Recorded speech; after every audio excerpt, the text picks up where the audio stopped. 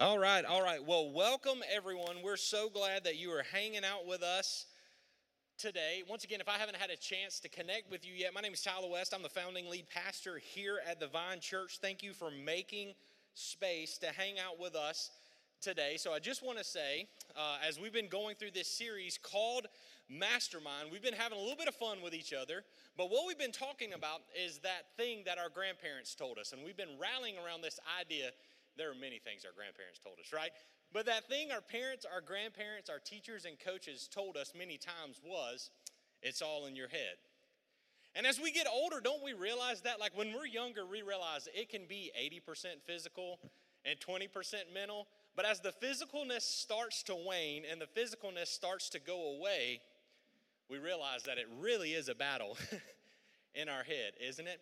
So most of the battles we have in our life are won or lost in our head. And so what we've been talking about is if it is really all in our head, what if that's not necessarily a bad thing? What if it is all in our head, we could use that to propel us to be all that Christ made us to be?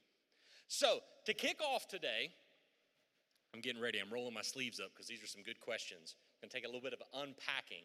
I've been loving to get to know each and every one of you all the way throughout this series and throughout this season, I guess, is the better answer. So I've been loving starting these off with some questions each and every week, and I promise they'll make sense as we go through the message. So I'm going to answer this multi-layered question first, and I'm going to ask you to answer it. Maybe comment on there. I read all the comments after the fact as well. So comment on there if you're watching online, whenever you're watching. If you're here in the house, comment and the answers to this as well. And here we go. What's your favorite plot twist, movie, TV show, or book? I'm going to answer all three, but here we go. Your favorite plot twist, movie, TV show, or book? I can't wait to read these answers. Plot twist. So, you know what I mean? Like, it just surprise endings. When I was growing up, my favorite was The Sixth Sense. I know that that's crazy, but when I was growing up, it was a weird ending. Yeah, you did see dead people. Spoiler alert. Hey, Bruce Willis, how's it going, right? Like, yes, it was just a different one. Maybe yours was The Empire Strikes Back. Maybe that was a plot twist for you. Maybe it was The Hunger Games. Maybe it was Lord of the Rings. Whatever that was, what's your favorite plot twist? Maybe it was a Mission Impossible movie. Those had some crazy plot twists, didn't they? Maybe, whatever that is, what's your favorite plot twist movie? Hey, maybe it's not a plot twist movie that's your favorite. Maybe you had a favorite plot twist TV show. And I'm not talking about the daytime soaps. No, I'm just kidding, right? Like always, right? Like always. How many people get killed on those things and come back to life in like 7 seasons later, right? All the way through, right? I shouldn't know the answer to that. But how many of them do that, right? One of my favorite TV shows that had that is one I caught on later, How I Met Your Mother. Sad ending, but plot twist ending. Wasn't that a little bit crazy? Maybe you like the X-Files, or maybe you like Unsolved Mysteries. I guess that's a different plot twist, isn't it? That used to come on. Whatever that was, maybe that's a TV show that was a plot twist you enjoyed. Maybe your answer was a book.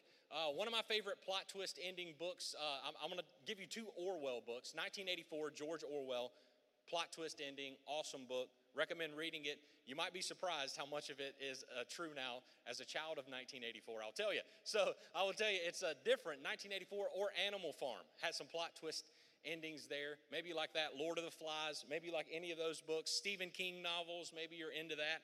Plot twist all the way through. But today I can't wait to read your answer to your favorite plot twist movie. Now here we go. Here's the second question I'm going to ask you. What's the favorite plot twist in your own life? That may take some thought, right? So you may not be able to answer that fully. What's your favorite plot twist in your life? Maybe they said yes to the second date. Maybe the car broke down on the first date, and that was something that was totally a plot twist. Maybe you showed up to the wrong date, and it still ended up being the one you married. Maybe it was something different. I don't know, but whatever it is, what's your favorite plot twist in your life? And my answer is I'm living mine. If you know anything about me, I knew I was called into ministry as a teenager and saw some crazy things happening in the church and, for lack of a better term, ran like hell and told God there's no way that I would be coming back to Spartanburg. And so here I am as a pastor of a church in Spartanburg and downtown Spartanburg, getting to bring the gospel to the ends of the earth. But it's a plot twist, because I never would have said, if you would have told me 10 years ago this is what I'd be doing, I would have still told you were crazy. If you'd have told me 5 years ago this is what I would be doing, I probably still would have told you you're crazy. There's no way that this is what God has for me. But the plot twist is, in my life, he knew, and he's writing my story, he knew the best plot twist was the one that I'm getting to live out now. And so for each and every one of us, that's kind of what we're going to be unpacking today as we wrap up this Mastermind series, because we're going to be talking about this idea of cognitive reframing. We'll get into more to that in a second. But the first place I want you to get is in your Bible, where we've been every week. We've started with 2 Corinthians 10. So if you want to go ahead and get there in your Bible to 2 Corinthians 10, I have my marker there eloquently. I love that our Vine production team will make sure it's on the screen if you're watching wherever you are, but maybe you like to do things digitally. I want to show you once again how we partner with the Bible app each and every week and show you how you can follow along on that today. So you want to download the Bible app from your favorite app store. Once you do that, you're going to open it up. Once you open it up, you want to make sure that you click on the More tab. And when you do that, make sure your location services are on. And then you're going to click on Events. Now, once you click on Events, you're going to see the Vine TV Worship Experience. You're going to see the title of today's message, which is going to be Cognitive Reframing. You're going to see all the scripture we're going to walk through, a place for you to take notes, but also a place where we can connect together throughout the week. So let's go ahead and get into our Bible and talk about this thing called cognitive reframing as we start in 2 Corinthians 10, verse 3 through 5. And it says this in verse 3. Paul is writing, "For though we live in the world, we do not wage war as the world does. The weapons we fight with are not weapons of the world. On the contrary, they have divine power to demolish strongholds. We demolish arguments and every pretension that sets itself up against the knowledge of God and take captive every thought to make it obedient to Christ." Now, the Apostle Paul is a giant in the faith. We've been talking all the way through this, and we can see through all of his letters to the church the battle that he was fighting in his mind. When he started writing those letters, if you remember, when him and Barnabas had their little spat and they split up, we can see Paul was really losing the battle in his mind more than he was winning. And as he got to the end of 2 Timothy and the pen falls silent at the end, we can see that he's winning the battle of his mind more than he's losing. So we're looking at this letter he wrote to the Corinthian church and saying, okay, our thoughts are important, so why are they important? Because we can demolish strongholds in our life through Christ Jesus, and our thoughts play a part in it. So the strongholds that we are talking about demolishing and we've rallied around in this series is defined as this for what we're walking through: a regular, consistent, unbroken thought pattern that blinds you to any other possibility. I'm going to say it one more time. A regular, consistent, unbroken thought pattern that blinds you to any other possibility. And today is like the hallmark pinnacle point of that stronghold that we can have. And so today we're going to talk about that and this idea called cognitive reframing. Cognitive reframing. And I'm going to start this today where we started our series at the beginning. Your life is always moving in the direction of your strongest thoughts. So if you have a regular, consistent, unbroken thought pattern that blinds you to any other possibility, can we see that that can be an issue? So we have to learn to think correctly. So we're going to learn today how we can cognitive reframe, because in our life, when we think about things, the first time we do it, it takes a little bit of time, but the more we think through something and the more we think about it, it's easier to think about it. For example, the first time you drove your car and you put it in reverse, you remember how nervous you were? You checked every mirror. You looked ready to go. You put the car in gear. You checked the mirrors. You made sure nothing was around you. And after about a month of doing that, how many times did you do that? Rarely ever. So, I mean, I can tell you, like, if you're ever in a Verizon parking lot, if you know, you know. I've confessed it, repented, it's okay. But, like, if you're ever there, I now look when I go backwards. Whoever you are, Jesus loves you. I want to let you know. But, like, when we put the car in reverse and we do it over and over again, it almost becomes a habit. That's why we can drive home so many times, and then all of a sudden we'll be 3 red lights down the road and think, did I just run that red light? I don't know, because we get in just this mode, and that's called cognitive bias. We just get in this mode because it's easier to think about it. So we just do it. We just do it without thinking. Our muscle memory kicks in, and we do it without thinking. Well, sometimes that's a good thing. Driving your car, eating your food, walking. Sometimes those are good things. Once we've learned it, we can go. Riding a bicycle, we use that example a lot. Those are good things. But here's the thing that can be a problem, and why we have to learn to cognitive reframe. When we form this cognitive bias, sometimes it will inaccurately paint the world through the lens of our personal preference, through our experience or our belief. So in other words, so many times what we'll end up doing is, as you get older, we talk about experience. So when you hear a rattle in the dishwasher, in the garbage disposal, you know the sound of silverware versus ice cube versus anything else because you've heard it before. Well, that's all well and good, but what happens if the situation you're facing isn't that? Your cognitive bias kicks in. And sometimes it can give you an inaccurate view of the world, which plays into that stronghold, which blinds you to any other possibility and blinds you to the outcome that really could happen if God is involved. So we have to learn in our life how we can cognitively reframe. One more example before I get in here. I'm blistering you with examples at the beginning, but I think it's so that we can connect. If anybody knows me, I don't watch the news much. It's very depressing, so I just don't watch the news much. But it's crazy, even in this world we live in. If you ever watch the news, I'll just be honest with you, just see what kind of commercials they'll have, and you'll see the agenda they have. I don't care where you are on the spectrum. You know, donkeys and elephants, to me, when it comes to politics, could care less. But when it comes to the news, it can get really depressing. It really, really can. And so the thing is, you can have two news cameras side by side, covering the exact same event at the exact same time, seeing the exact same people, but because of the lens they paint it through and the frame that they show it, it will have two different stories to tell, won't it? That's a cognitive bias. That's a lens that can be incorrect. And so many times in our life, our cognitive bias kicks in, and what we see in front of us, we think reality is truth. Only truth can come from God, can only come from Christ, the unseen, not the seen. Yet so many times in our life, our cognitive bias kicks in, and we keep rolling into that stronghold, and we wonder why we're depressed. That's why I don't watch the news much, because it just kept bringing me down. It just kept making me more depressed, and I couldn't figure out, and I was like, whoop, turn the channel off. So much easier. Man, yes, I don't know some things that are going on, and it's great. It's so great to be ignorant. It is bliss. It's so great to be ignorant sometimes. But what we can see in our life is our cognitive bias will kick in, and it will place us in a moment where we will think is a reality and facts, and it couldn't be farther from the truth.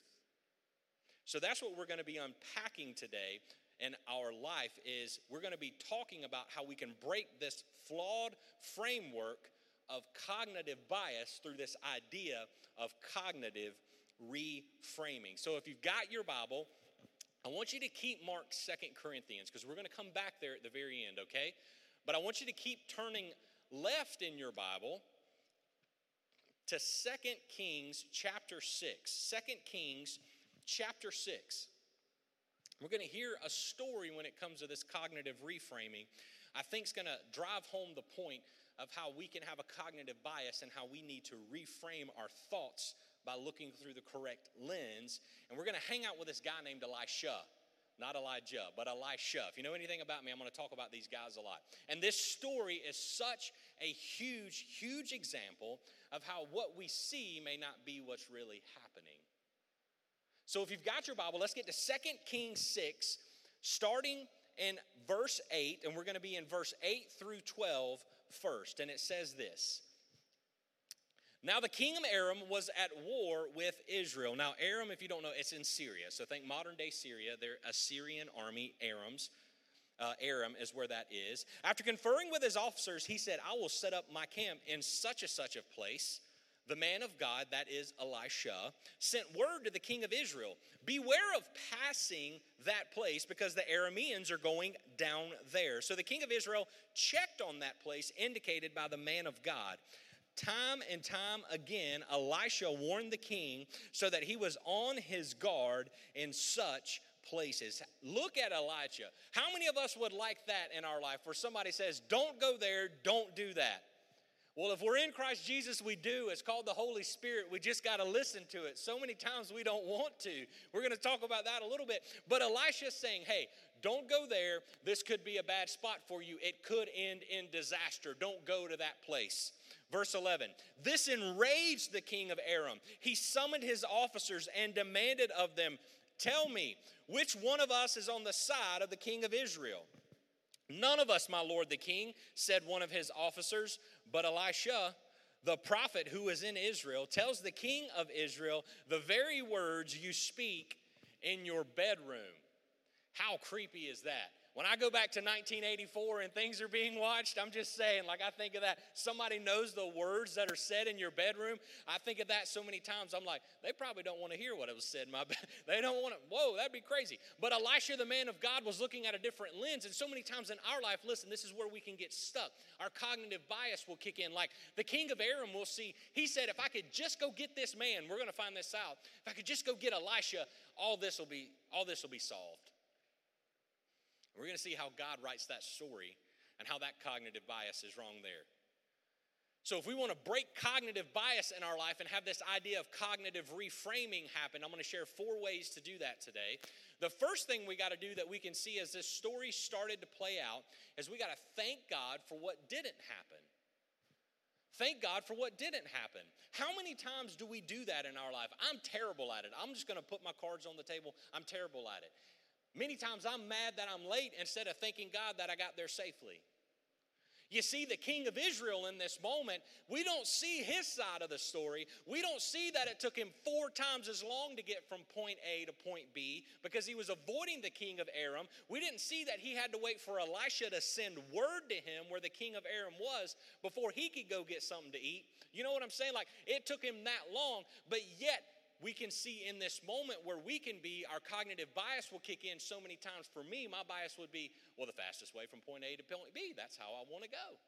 I want the quickest route, not the longest route, not the one that's going to take the most time, not the safest route. I want the quickest route. That's why it's called the shortcut. If it wasn't the shortcut, it'd be the way, right? Like, it's got to have some challenges along it, right? Like, that's why I want that. But so many times in my life, it gets me in trouble. And so when I get safely from point A to point B, I have to thank God for what didn't happen. I wonder if our life right now, with all the chaos that's going on, if we would just thank God for what hasn't happened, how much different our perspective would be. I wonder if we flipped off that news channel and started thanking God that, hey man, I've got clean air to breathe. I got 2 feet under me. I'm able to walk. I'm able to go to church. I'm able to watch online. I'm able to do so many things when it could be so much worse. I got to pull into a parking space with a car with AC. Praise God. I got to do all those things, and I didn't get hurt in the process. I didn't have to do what they did in the 20s, and like have to go out there and crank everything to get the engine. Thank you, God, for not allowing me to have to go through that. I wonder in our life if we would change our bias by thanking God for what didn't happen. So many times in my life, if you know anything with my health, it has been crazy. It's been a struggle. And I will tell you, even though I don't feel good, even though I may be sick, I thank God I'm not in the hospital. I thank God I'm not bedridden. I thank God I don't have IVs poked all over me and people trying to figure out what's going on with me. I thank God for that every day because I get to be here. Maybe right now in this season, I realize I don't have kids, but I can thank God that one day I will, and I can steward well the ones he puts in my care in this moment. I can thank God that even though I may want it to happen now, it doesn't have to happen. I can thank God that people care enough to bring their kids to church, that people care enough that they trust me with that. I can thank God for that. Maybe in this season you lost your job. I wonder if you would thank God that it did happen instead of getting mad at him, thinking it's something you lost. What if in this season that job you got laid off on was the door God was opening for you to finally step into being who he created you to be? Because when you got nothing, you can't operate on anything else but faith, can you? But when you got this false security, it gets real easy to get mad. So right now, if you want to break the cognitive bias in your mind, you got to first thank God for what didn't happen. Paul says it in 2 Corinthians 4. We're not going to get there, and we're not actually going to talk about this part in 2 Corinthians 4. But he ends it talking about, what if the struggles we walk through right now are light and momentary? He actually says it this way: our struggles of the present age are light and momentary compared to the eternal glory that is Christ Jesus. What if our light and momentary struggles are just that compared to eternity? Depends on how you look at it.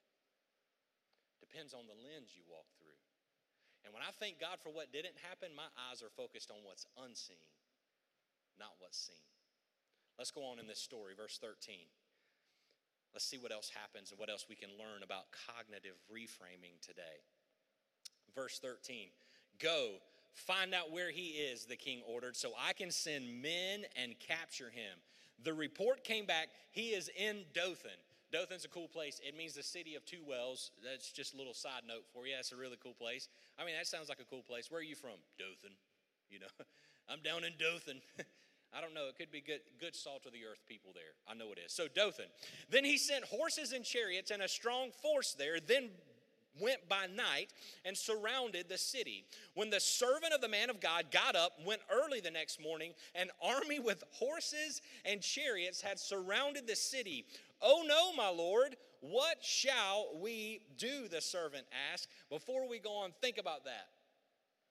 You've helped the king of Israel avoid getting attacked, avoid getting captured, and all of a sudden you wake up the next morning and there's an army of people outside of the entire city, ready to siege it, ready to take over it. Like, what is your cognitive bias going to tell you is going to happen? Probably going to die.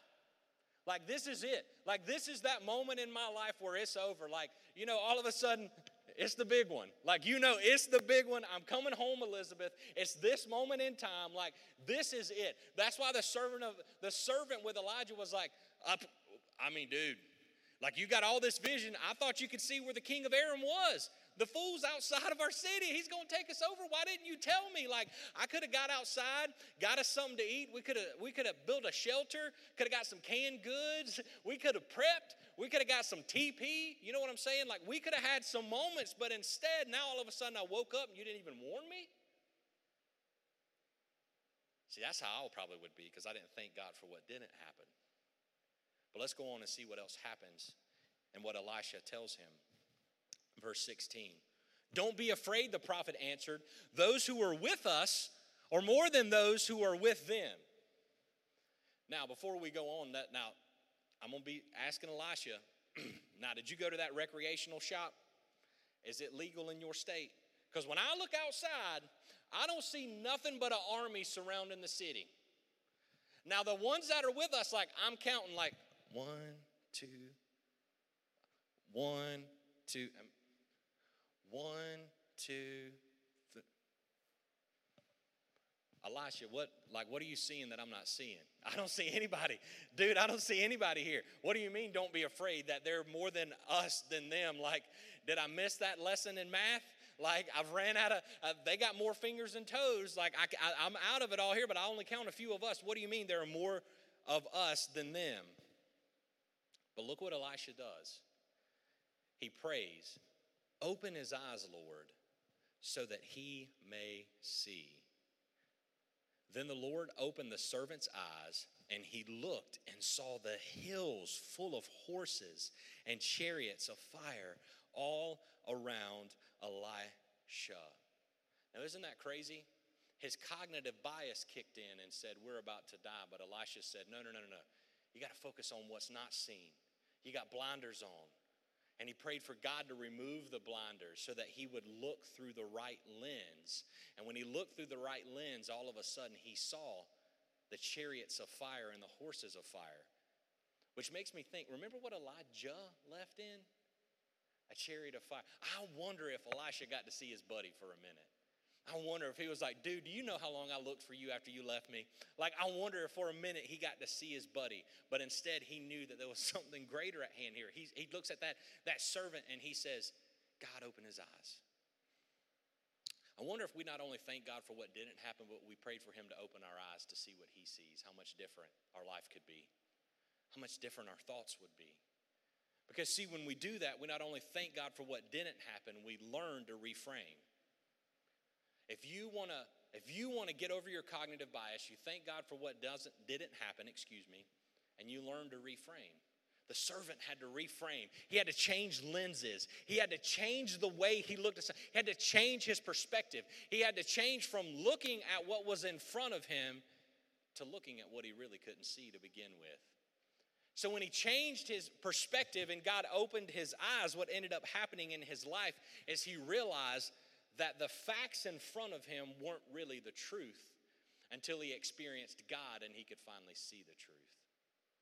You see, in this moment, in this time that we live in more than ever, we've got to experience the truth more than ever, don't we? And the truth may not be through the camera lens that we see it. And so in our life, how we get over our cognitive bias is we learn to reframe what we're looking at. Now, real quickly, I talked about this last week. I'm not going to spend a ton of time on it. I'm not a psychology person. I know many people think they read a couple tweets or something and that makes them an expert. I'm not. I took a semester in college, that's it. But I want to share with you what we talked about last week as we learn to reframe things and see how that affects us. And I want to show you this thing called the cognitive triangle. Now, I told you about it last week. If you're following on the Bible app, you're going to see it. And the cognitive triangle is this. It's our thoughts, behaviors, and emotions and how they work together as one. Now, last week I talked to you about this. Your thoughts and behaviors in your life are influenced 100% by your environment. Your thoughts and behaviors are influenced by the environment around you. Okay, so fight or flight, your thoughts and behaviors. Walking down a dark alley, what's your response? Walking down a dark alley, fight or flight, your behavior, okay? Behavior. Thoughts and behavior are focused on environment, and your emotions and your thoughts, if you look at that line, are affected by your circumstances. So your thoughts, behaviors are affected by your environment. Your emotions and your thoughts are affected by your circumstance. Now, the reason that this is important for us, I told you last week, if you were to take that line, if you could put something in the middle of that circle, it would be your body. Your thoughts, behaviors, and emotions affect you physiologically in your body, and your thoughts actually not only affect how you feel, they affect how you act. That's why we've got to break that stronghold. It actually affects what your body does. I can tell you when I'm in a depressed mood, I don't want to move. I don't want to move. I don't want to do anything. I just want to sit still and I want to wallow and moan and not thank God for what didn't happen and not reframe it, but God reminds me that's what I have to do. See, in our life, this thoughts, behaviors, and emotions, how it affects us in our body, if you were to look at psychology to this would be called the anatomy of an experience. If you look back at any experience you've had in your life, I ask you about the plot twist, you probably remember when you watched it, you probably remember how you felt, and you probably remember how you reacted or behaved when you saw it happen. It affected you. The plot twist, it's an experience. If I say first kiss, it's an experience. If I say first speeding ticket, it's an experience. First car wreck, an experience. First bicycle wreck, I don't know. It's an experience. This is the anatomy of an experience, and this is why I'm sharing this with you. Our experiences in this cycle will create a cognitive bias, and we've got to reframe. The thoughts of the servant were, we're going to die. It affected his behavior because he said, Elisha, dude, what are we going to do? The emotion that he felt was death, and his body was probably in shock. Cognitive bias. When we get stuck in this stronghold in the wrong way, it can lead us down the wrong path. But when we reframe and change our thoughts, it in turn changes our behavior, which in turn changes our emotions, which in turn changes our body. So for us, this is important. When we learn to reframe, you go ahead, we're going to take that down. Learn to reframe, because in our life, this is why I want to share this with you. You want to know what the source of your experience was. If I say, when did you give your life to Jesus? You remember the experience. When have you been baptized? You remember the experience for good. You remember those good things. If I ask you what's the lowest point you've ever been in your life, you remember that experience. See, we have to know the source of the experience. And I can tell you when we experience the truth and the source is God and who God is, we can't help but have joy. We can't help but have peace. We can't help but have love. We can't help but have faithfulness. We can't help but have goodness and gentleness and self-control. We can't help but have that. But when the experience is anything else but God, it will always lead to death. And so for us, the reason this anatomy of an experience matters, I talked about muscle memory. I'm going to bring it to sports for a second, but you can relate this to a musical instrument you play. You can relate it to anything you do. If you ever go to a practice for anything, what's the number one thing you do? You got to get the basics. And what's the thing that you repeat constantly? The basics. If you were to think of a musical instrument as scales, right? You got to go through your scales. If you don't learn scales, it's going to be tough. It's going to be tough. If you do anything else. Rudiments, if you play in percussion, if you don't know rudiments, it's going to be really tough for you to be successful. If you can't do scales and rudiments, that's why you constantly go through repetition of that. I think of sports. The reason baseball players constantly throw, 90 feet apart?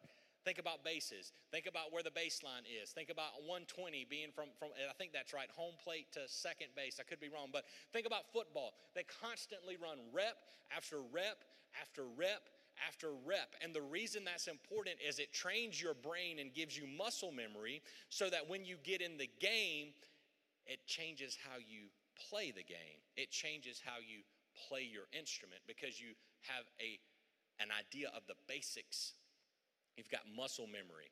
That's why when the stress of the game comes, you can't simulate it. You can only play in it. And folks will either shrink in fear or rise up and will overcome it. And that's when you see the people going through the charts that can overcome it, and the people who shrink in fear usually end up in the loss column. When it comes to competition or playing the instrument, that's why you give up if you never learn basics and you just learn to tab things and you learn the shortcut. You give up after a while because eventually the shortcut runs out. You got to have the basics. You got to have a knowledge of the basics, or all of a sudden it will hurt you. This is what I'm trying to get you. I wonder in our life if we would stop having the muscle memory of fear and we reframed it to the muscle memory of faith. Watch how our faith grows. Watch how we don't focus on what is seen but what is unseen, and watch how our life completely changes.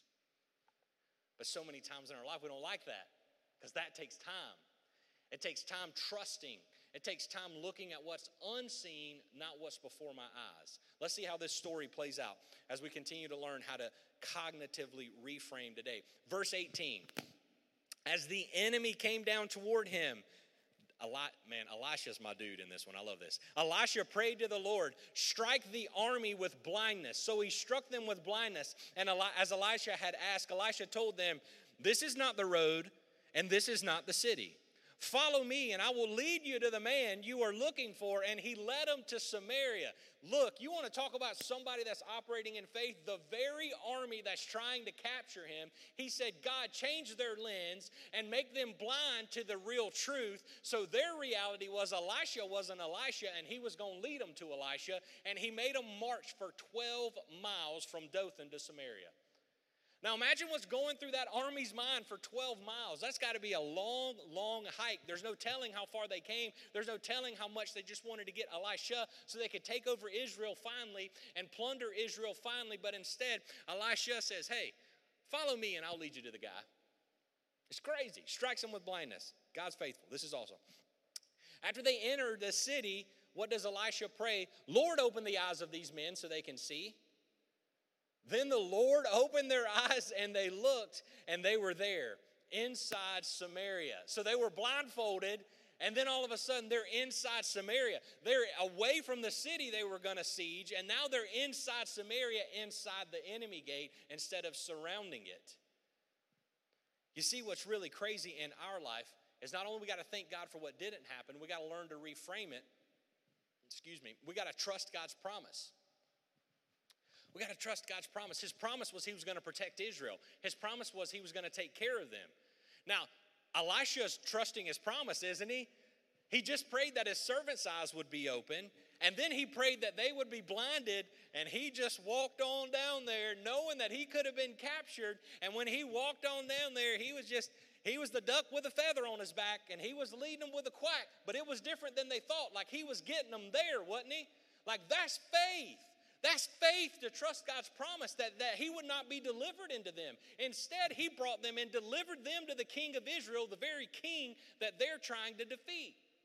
You see, in our life, we got to trust God's promise all the way through. Like I said, we've got to focus on what is unseen, not what is seen. Paul talks about that so many times because what we see may be reality, but reality is not truth. And that's a hard pill to swallow. What I see is the lost paycheck. What I see is the job I lost. But the truth is God's preparing me to step into the season he created me to be in. The truth is I don't feel well. The truth is I'm sick. The reality is, but the truth is God says he's protecting me. God would have taken me home if I was done. He wants what's best for me. He wants what's best for you. He loves you. The truth is, if we're committed to Jesus and seeking his kingdom first, our entire perspective will shift, that when the enemy comes at our gate, we won't be afraid to say, hey, follow me and let me show you where God wants you to go, because he wants them to go to hell, the enemy. Because remember, Satan, that's the enemy. Yet in our life, so many times we can get stuck and we don't want to trust God's promise because it takes us the long way around, don't it? So in our life where we can get stuck, we have to understand that anything that's not of God will fail, period. It'll fail. I hate to tell you, it will. I'm living proof. We all know it will fail. If it's not God and it's not of God, it will fail because it cannot stand. The kingdom of Satan, the kingdom of the world is the only thing, or the kingdom of God. One of those two. And anything that's not of the kingdom of God and not in God's promise will fail. No questions asked. I hate to tell you. It may look good for a minute, and reality and to the world it may look successful. But the truth is it isn't. And so for us, that's what we've got to do. We've got to thank God for what didn't happen. We've got to learn to reframe it. We've got to trust God's promise. Let's see how this story ends. It's really cool. Verse 21. When the king of Israel saw them, he asked Elisha, "Shall I kill them, Father? Shall I kill them?"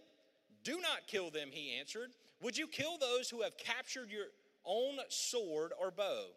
Set food and water before them so that they may eat and drink and then go back down to their master." So he prepared a great feast for them, and after they had finished eating and drinking, he sent them away, and they returned to their master. Pay attention to this. So the bands from Aram stopped raiding Israel's territory. In other words, what I love about this is the only way they could experience peace is if the army was served, and God prepared a place for them at the table to have a conversation that led to peace. And two enemies finally sat down at the table and got on level ground, and all of a sudden a conversation happened and peace could be felt. Does that sound like something that needs to happen today? Two things that think they're diametrically opposed and enemies have a seat at the table. I think of Psalm 23. What is it David says? "You prepare us a place before me in front of my" what? "Mine enemies. My cup runneth over." We have to sit at the table. And so that's what ends up happening. And the only way we can do that is not to kill the enemy, but to serve it. But to serve it. My friends, that's the gospel. That's the Great Commission. We're called to serve. We're called to serve those that may not believe what we believe, serve those that may not do what we do, because that is Christ Jesus in us. That is his promise. So we have to understand in our life that not only do we have to thank God for what didn't happen, not only do we have to learn to reframe it, not only do we have to trust God's promise, we're going to reinforce the point right here. We got to look for God's goodness in every situation. That's what happened here. There could have been a slaughter there. And what do you think the king of Aram would have done? He would have come back up against the king of Israel. And they would have been in this endless war.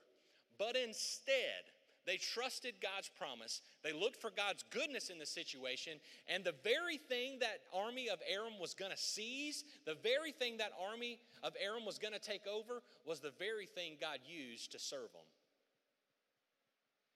What if we treated our life that way? What if our life was lived in service to others? You want to talk about a full life? Man, it ain't that successful dream. It's living a life of service, because that's what blesses others. And if you want to see peace, serve. Serve. That's why the church, you're called to serve. We're supposed to serve to get the gospel to the ends of the earth. So many times in our life, the reason we got to look for God's goodness in every situation is because what you look for, you're going to find. If you look for negative, you're going to find it. If you look for the truth of God, I promise you, you're going to find it. If you struggle with who God is right now, ask him to open your eyes. And I'm telling you, he'll reveal himself to you, but you got a choice to make for it. And I can't make it for you. No one else can. But I want to tell you, in your life, you got to look for God's goodness. Think of it this way. Does anybody remember Where's Waldo? Remember that book? Now, you couldn't turn the page until you found Waldo, right? Now, there were many imposters that looked like Waldo, weren't they? There were a lot of things that looked like Waldo, but you couldn't turn the page until you really found Waldo. But what helped you find Waldo? You look for him. If you want to see God move in your life right now, look for him. He's there. He's moving. Whether you trust it or not, whether you trust him or not, ask him to reveal himself. And the reality may not look like he's moving, but the truth is, he is. And so many times in our life, what we've got to see is that Romans 8:28 thing we can say in our life, God works together for the good, all of those who are called according to his purpose, right? What if this light and momentary struggle, he's working together for the good because we're called to his purpose? We're called to his purpose. And the way that we live that out is we reject this negative cognitive bias we have, this negative view, this negative thing, that this lens that only leads to death. We reject it. We demolish that stronghold, and we step and look through the lens that is Christ Jesus, and we become all that God created us to be. And I'm going to tell you something. If I become all God created me to be, and you become all God created you to be, and your friend comes all that God created them to be, my goodness, 12 of them did it and changed the entire world. Jesus worked through them. We can do it, church. The gospel covers it all. The gospel will change it. And so many times we get stuck in that anatomy of an experience, trying to interpret God through our circumstance or our environment, and what we see, and our physiological things that we see, that we miss out on what God is doing and working behind the scenes, just like Elisha and the servant was. Now, I'm going to get to 2 Corinthians 4, and I want to read to you this story 100%, kind of the way Paul tells it and what's happening in the Corinthian church. I'm going to read it to you. 2 Corinthians 4, chapter 4, verse 4 through 12. I'm going to read it to you, and we're going to see how this cognitive bias and cognitive reframing pays off and how it can make our life better by how we can take control of our thoughts. Verse 4, the God of this age, that is Satan, has blinded the minds of unbelievers so that they cannot see the light of the gospel that displays the glory of Christ, who is the image of God. For we preach not of ourselves, but Jesus Christ as Lord, and ourselves as your servants for Jesus' sake. Remember, serve. For God, who said, let light shine out of darkness, made his light shine in our hearts to give us the light of knowledge of God's glory displayed in the face of Christ. But we have this treasure in jars of clay to show that this all-surpassing power is from God and not us. Our bodies, these jars of clay, these broken vessels he works through by his amazing grace. We are hard-pressed on every side, but not crushed, perplexed, but not in despair, persecuted, but not abandoned, struck down, but not destroyed. We always carry around in our body the death of Jesus, so that the life of Jesus may be revealed in our body. For we who are alive are always being given over to the death for Jesus' sake, so that this, that is life, may also be revealed in our mortal body. So death is at work within us, but life is at work in you. In other words, Paul says it this way: for me, to die is gain if to live is Christ. In other words, if I'm living in Christ, I win. If I die in Christ, I win. Either way, I get to experience the victory that God gave me. I get to experience the victory that Jesus died to give me. But the thing is, I got to look through the right lens. So many times we get stuck because we're at war with our sin nature. That's what those negative thoughts are. We're at war with that sin nature. We're at war with our flesh and what we see constantly. And Satan knows how to change that. Satan right now is so happy because we're so divided. He's so happy This is what he wants. If the vision can be sown, he's going to do it. So much so, Satan's got two tricks. He's going to imitate and he is going to deceive. He imitates. He tries to twist, distort, and manipulate God's word because he can't create anything. Go back to the garden. What did he tell Eve? Surely God's not going to kill you. Take that fruit. What did he tell Jesus when he was tempted? When he was tempting him after the 40 days? Well, this is what God's word says, right? He twists, he distorts, he manipulates God's word, and he imitates. And he'll try to twist our lens and our cognitive bias so much so, something will look real when it's not. I always fail at relationships, so this one's going to fail too. I've never been good with my money, so there's no way that I'm going to be able to be good with my money now. I've never been able to read a book all the way through, so there's no way that I can read this 5-page book all the way through. There's no way. There's no way. Cognitive bias. Satan will do it. And when you get to about page 3 of that 5-page book, Satan will say, see, you can't do it. Man, you can't do it. Don't you have something else to do? Don't you got to check that social media feed? Don't you got to see what that friend just bought? You're not going to finish that book. And then after day 2, it's like, see, you can't do it. There's no way you're going to finish it. Look how surrounded. Look at everything you've got to do today. Those 2 pages can wait. You can read those 2 pages later. He'll imitate. And he'll start twisting and distorting. And then he'll deceive you and make you think you look like Jesus when you look like the world because he twists God's words. In other words, he'll make you think doing good will make you a Christian. He'll think serving at the soup kitchen will make you a Christian. Giving a tithe will make you a Christian. Serving at church will make you a Christian. And none of that has to do with being a Christian. None of it. It's only by Jesus that we get to do those things. The first thing we have to do is believe and receive that Jesus is who he says he is. We believe that, and then we receive that free gift of salvation. But you see, Satan will distort that. He'll try to get it out of order, won't he? I got to clean myself up to get to Jesus. If he knew what I did last night, there's no way he would love me. I'm telling you, he already loves you. He already loves you. And so when I look at this, I look at the world that we live in, and that the blinders would just fall off. That people would see that it's just Satan trying to make us look through his lens. Never in my life have I seen the church be shut down for so long and the church have to go through regulations like it is today. It's happened in the Bible. I read about it in the Word. I can read about the house churches that started in Acts and then how it spread out. I read about that.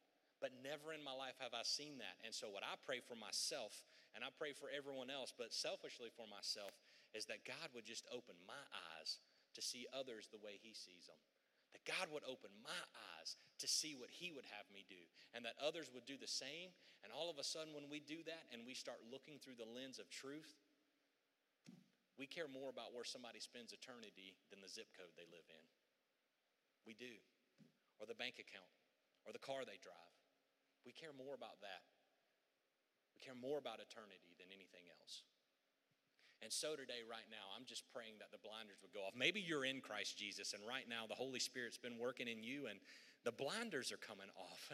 And God is opening your eyes to see the truth, that what you see in front of you may not be the truth, that what he is working on is unseen, that it takes faith to believe it, and he's trying to grow your faith muscle. He's trying to grow you, and he's saying, hey, in this moment, you aren't maybe where you want to be, but you certainly aren't who you used to be, and that's only through Christ Jesus in you. And so he's taking the blinders off so that you're not caught up in the mess that's happening, and instead you're caught up in the truth, and he's trying to change your thought patterns. So today, I'm going to pray for you, and we're going to worship in a little bit for that. But for everyone else right now, I just want to say it to you this way.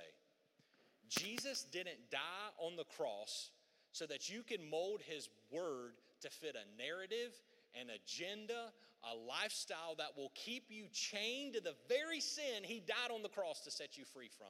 Jesus didn't die for a narrative or an agenda. Jesus died to set us all free from sin. That's it. 100%. If we can get that, then everything else will take care of itself. And so right now, maybe the Holy Spirit is letting the blinders come off of you, and you can see for the first time that you have the love of a Father, that you have a love of the Father, the creator of the universe, who loved you so much, he would rather die than to not be in a relationship with you. And my friends, right now, I want you to see that you may think you're surrounded in your circumstance. But as the blinders fall off and you give your life to Jesus, you'll see that you're surrounded by a loving Father who wants nothing for you but to be exactly who he created you to be. And so right now, we're going to pray here in a minute. It's not the words of this prayer that saves you, but the faith. Because see, in order to have the blinders truly fall off and the scales to fall off your eyes and to see things and frame it the correct way, you've got to believe that Jesus is who he says he is and receive the free gift of salvation he died to give you. That can only come through faith. As a matter of fact, it's not a 12-step program. It's not something you got to earn your way through. It's not memorizing Bible verses, praying a certain way, doing a certain thing. No. Romans 10:9 says it this way. If you confess with your mouth that Jesus is Lord and you believe in your heart that God raised him from the dead, you will be saved. And so right now, I just want to ask you, have you been looking through the wrong lens your entire life because you've never given your life to the only one who can show you the truth? And if that's you today, this is your opportunity to give your life to Christ. So I'm going to ask everyone to bow their heads and repeat after me. We pray as a family here for the benefit of those who are coming to the faith for the first time. So with every head bowed and every eye closed, repeat after me. Dear Jesus, I believe I'm a sinner, separated from you. I believe you came, lived a sinless life I couldn't live, died the death I deserved for my sin on the cross, but loved me enough not to stay dead, but rose again so that I may have life. Come take over my life, Lord. Teach me to follow you step by step the rest of my life the best way I know how. And with every head bowed and every eye closed, wherever you're watching right now, on the count of three, I'm going to ask you, if you have for the first time received the free gift of salvation, I'm going to ask you to raise your hand on the count of three. 1, 2, 3. If that's you right now and you're watching online, you're going to see a button that you can respond to that says, it's a raised hand, and it says, I've given my life to Jesus. If you're listening throughout the week, please reach out to us at prayer@thevine.tv or 864-580-6698. We have a family who wants to walk with you through this and celebrate with you, because for the first time, the blinders are off and you can finally see. And for everyone else, I'm about to pray really quickly, and we're going to continue in worship. And I'm just going to ask you in this moment, would you just ask God to open your eyes? And when you do, you'll see that you're running to him and he's running to you, and you are not alone, and that he is with you, and that you're not surrounded by the things of this world, but instead you're surrounded by a God who loves you. So I'm going to ask in this moment that the blinders would be taken off, and I'm going to ask you to ask God to open your eyes. So dear Jesus, as we get ready just to worship you, I pray more than ever that our eyes would be open. I pray that the blinders would be off. I pray right now, as we've had Satan try to continue to change our lens and change our focus, that our focus would be on you and what is not seen, not what we see in front of us. That we would be focused on the truth, Jesus, and who you say you are, not what the world says we are. So in this moment, Jesus, I pray that you would just open our eyes. And I know when you do, we'll leave here better than how we come in. It's in your name we pray. Amen.